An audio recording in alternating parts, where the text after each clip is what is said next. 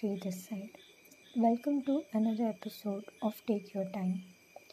Ever wondered at the variety of analogy we made to understand different kind of things? From science, we jump to philosophy. We use inertia to understand momentum and force in physics. We use same inertia to describe the opposition reflected when we try to change something.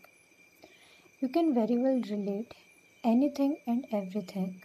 The phenomenon in everyday life can be related to the phenomenon that happens once in life. This is what intricate relations encompass. One thing lead to others. If you start from one event, your mind will diversify, yet will lead things to the direction that you lead it to. In many events, the magnitude of effect changes, but the crux remains the same when seen from surface. But is the crux same? Well, no, because it is where the subtle differences come. The whole game is about the subtle differences.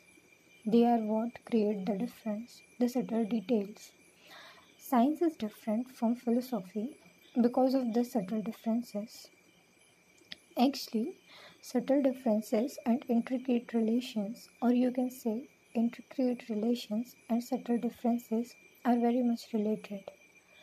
The reason being, everything originates from one thing, and minute and subtle differences at the starting lead to two very different directions, yet the related directions.